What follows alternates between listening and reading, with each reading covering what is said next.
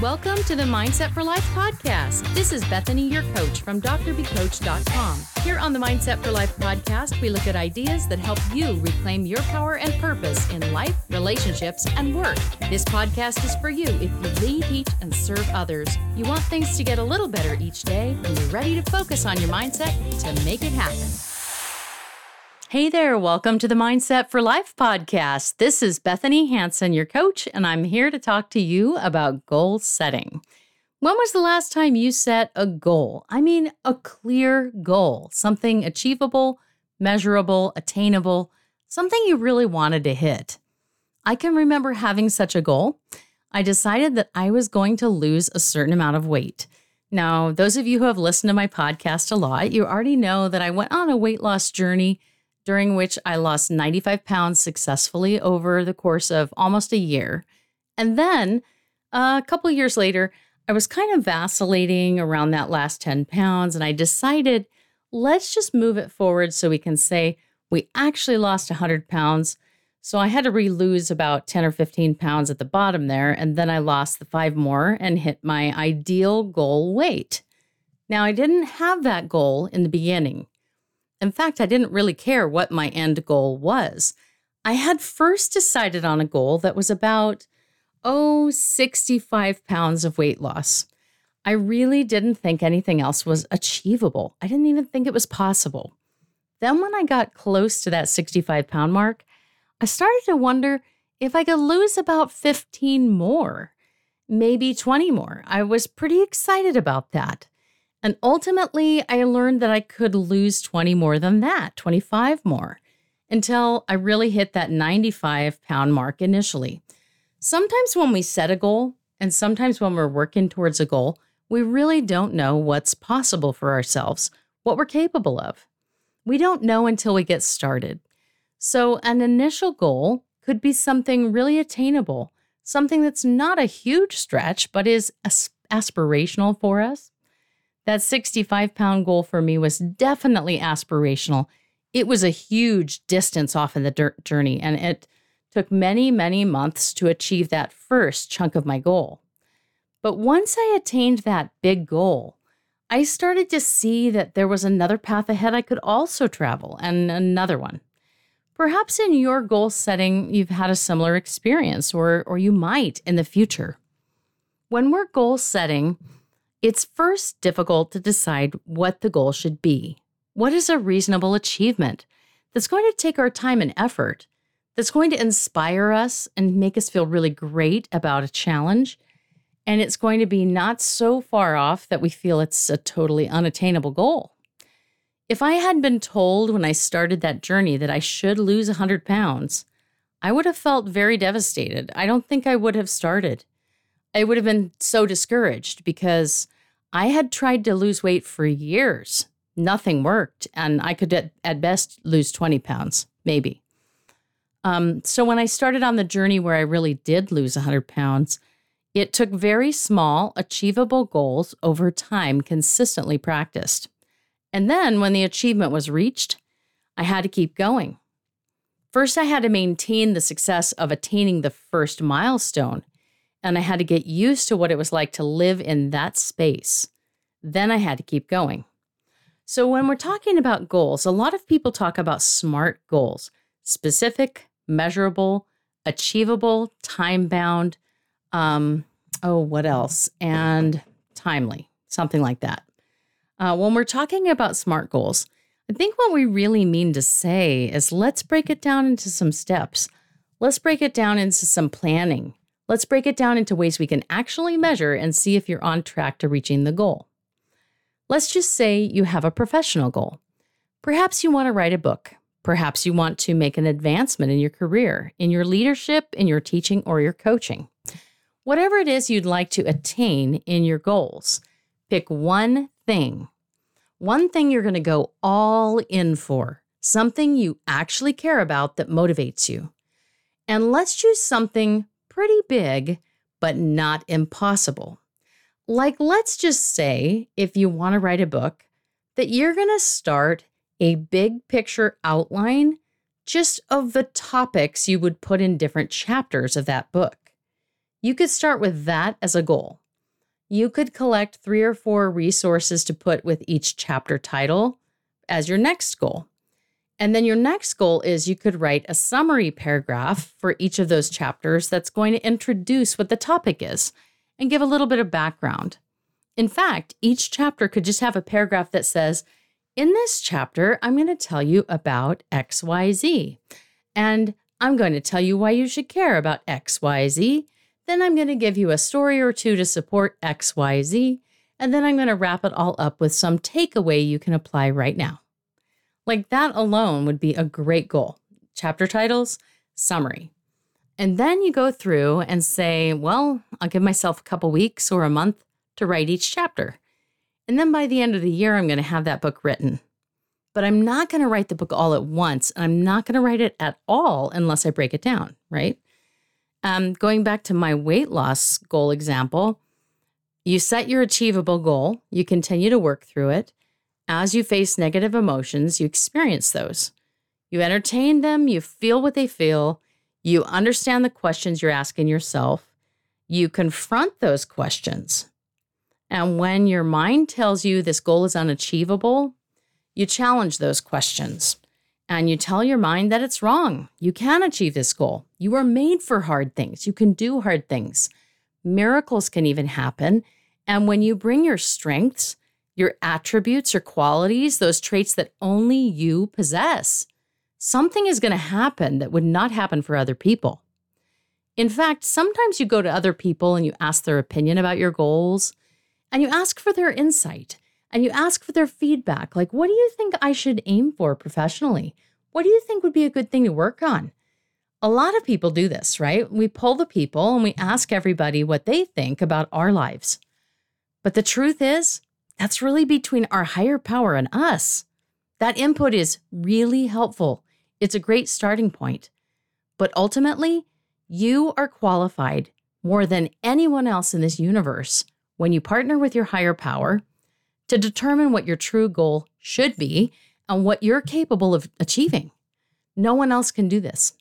In fact, there are people who truly care about you that might even talk you out of your goal because they're worried about you chasing unattainable things and getting disappointed. So beware, people who do love you and do care about you might not support your aspirational goals, and they might have great reasons why they are against some goals you're going to set. But that kind of talk has no value for you. It is helpful to challenge those ideas other people throw at you about why you shouldn't attain a certain goal or why you shouldn't shoot for that goal. And I would encourage you to let them go. So as you're striving for a challenging goal, break it down into tiny steps so that you can make progress and you can start to think about it in terms of a timeline. The first thing to do would be to say, like, how long should this goal take generally? In the big picture sense of achieving this goal, how many days, weeks, months, or years do I feel like this goal should take me? Now, going back to the idea of losing 95 pounds or so, or even the 65-pound goal, a person might say, well, that should take like a year, or that should take 2 years. I mean, actually, a goal like that really should take a long time. It took about 9 months in reality, but I would have planned longer than that. And then attaining it faster was a bonus. That was kind of nice. But in the end, we can't necessarily aim for the ambitious timeline. We have to aim for a realistic timeline, and then achieving it ambitiously can be a blessing, a bonus, and a real exciting win. Break it down into the smallest thing you can start with. So in terms of getting a promotion at work, the smallest thing you could start with is learning what the requirements are at the next level of the job. The smallest thing you could start with if you're trying to change a personal habit is to figure out how to take a step in the direction of practicing that new habit. If you're trying to grow your business, the smallest step you could start with is to figure out what the first most important thing on your mind is about starting that business and then to do it. One of the temptations for teachers, coaches, and leaders of all kinds is to do a lot of planning. We're going to do planning for the next 6 months. We're going to plan out the next 5 years. We're going to plan. We're going to do strategic planning. We're going to do interesting introspective planning. We're going to do reflective planning. We're going to do all kinds of planning. But if you are spending more time planning than you are taking action, it's time to put the pause button on the planning and start taking action. Do some planning, do some acting, and then repeat. In there, we also want to add a bit of reflection to determine whether you're on the right track to reach your goals. Some of you have come to me for coaching and you've asked me what your goals should be. And that is not an answer I have for you. Each person's goals will be right for them. Now, I can always make suggestions of the types of things people choose to work on, but the kind of goals you should set personally need to come from you, from your brain, from your experience, from your needs, from your goals, your directions, your dreams, from the things you want in life and career and relationships. Think about what you want those to look like in your life. If you're dissatisfied with any area at all, think about what it could be, and let's make a goal in that direction that's right for you. So, in the path of setting your goals, be specific about what you want to achieve. And if you're tempted to decide how you want to feel when you reach your goals, I'd like to caution you against doing that. I have a lot of experience with this. When I was on the weight loss journey, I thought I would feel a certain way at the end. What I learned in that process was that you have to feel that way the whole time on the way to reaching your goal, or you won't feel it at the end. If you think you're going to feel more energetic, if you think you're going to feel cheerful, happier, more satisfied with yourself, then the whole time you are working on a new eating lifestyle, on a new fitness lifestyle, and a new everything lifestyle on the way to reaching a weight loss goal, you have to choose to be happier, choose to be more cheerful, choose to be more satisfied with who you are the whole time, and not wait until you try to get there. There will never be a big, huge ball of happy emotions waiting at the end of any goal achievement. And if there is, it's going to be short-lived. If you want those emotions to last, we have to reach the goal in the manner of feeling the emotions. Basically, we have to pursue a goal in a feeling of happiness. We have to pursue that goal in a state of cheerfulness. We have to pursue the goal the whole time thinking about being happy, joyful, cheerful, and more positive. And it's okay to feel discouraged along the way. In fact, I will tell you that when I was losing 95 pounds, I was pretty down a lot. I was discouraged quite often. You could ask my husband, he would say yes. I ran to him crying in disappointment so regularly. It was almost incalculable. You just couldn't even count the number of times. And part of that is just, that's part of losing weight. It's very hormonal, it's very irregular, and it's very discouraging. So we cry a lot. But I would like to propose to you that in the pursuit of your goal, whatever that might be, you're probably going to have a pretty emotional experience too. And as you start to think about quitting in the middle of achieving a goal, you're going to wonder if you're on the wrong track. So let's make part of your goal setting a time-bound piece where you don't give up, you don't reconsider, you don't quit until a certain point. For example, if you're going to launch a new consulting or coaching business, give yourself 6 months of dedicated, consistent, solid effort. And at that 6-month mark, sit down, reflect on what you've done, what you've achieved, what outcomes you're getting, and reassess. But do not change, do not stop the work, do not think about quitting or giving in until the timeline that you previously agreed to do. That's the time-bound piece of smart goal setting. If you quit sooner, if you give up sooner, you just might be giving up right before your biggest success is about to happen. Any kind of goal is going to take you through all kinds of personal struggle and doubt mentally. And you're going to have all kinds of saboteurs trying to tear you down from whatever you want to achieve and tell you that you can't achieve it. You can't attain it. You weren't meant for this. You should give up now. None of it's true. All of those things are arguments your saboteurs want to give you from the back of your brain because they're worried about you. They think they're your friends, and your sabotaging thoughts want to convince you that you should stop now so they can just preserve your energy and keep you going for the daily functions of life, like keeping your heart beating and keeping you breathing and keeping you walking and all that stuff. If you listen to the sabotaging thoughts side of your brain, it's going to sound like you. It's going to seem encouraging. It might even seem sympathetic, but it's going to kill your goals and it's going to stop your progress. And then you're going to start having a cognitive bias that makes you think you cannot achieve your goals. And then the next time you set a goal, it's going to be even harder to convince yourself to get started and keep going. So when you hear the doubt, challenge it, argue with it, and dismiss it. And don't reconsider your direction until whatever day you agreed with yourself to reconsider. All right, so we talked about goal setting. Get specific, make it small, take the first step you can think of in that direction. Give yourself a clear timeline when you're going to come back and reconsider.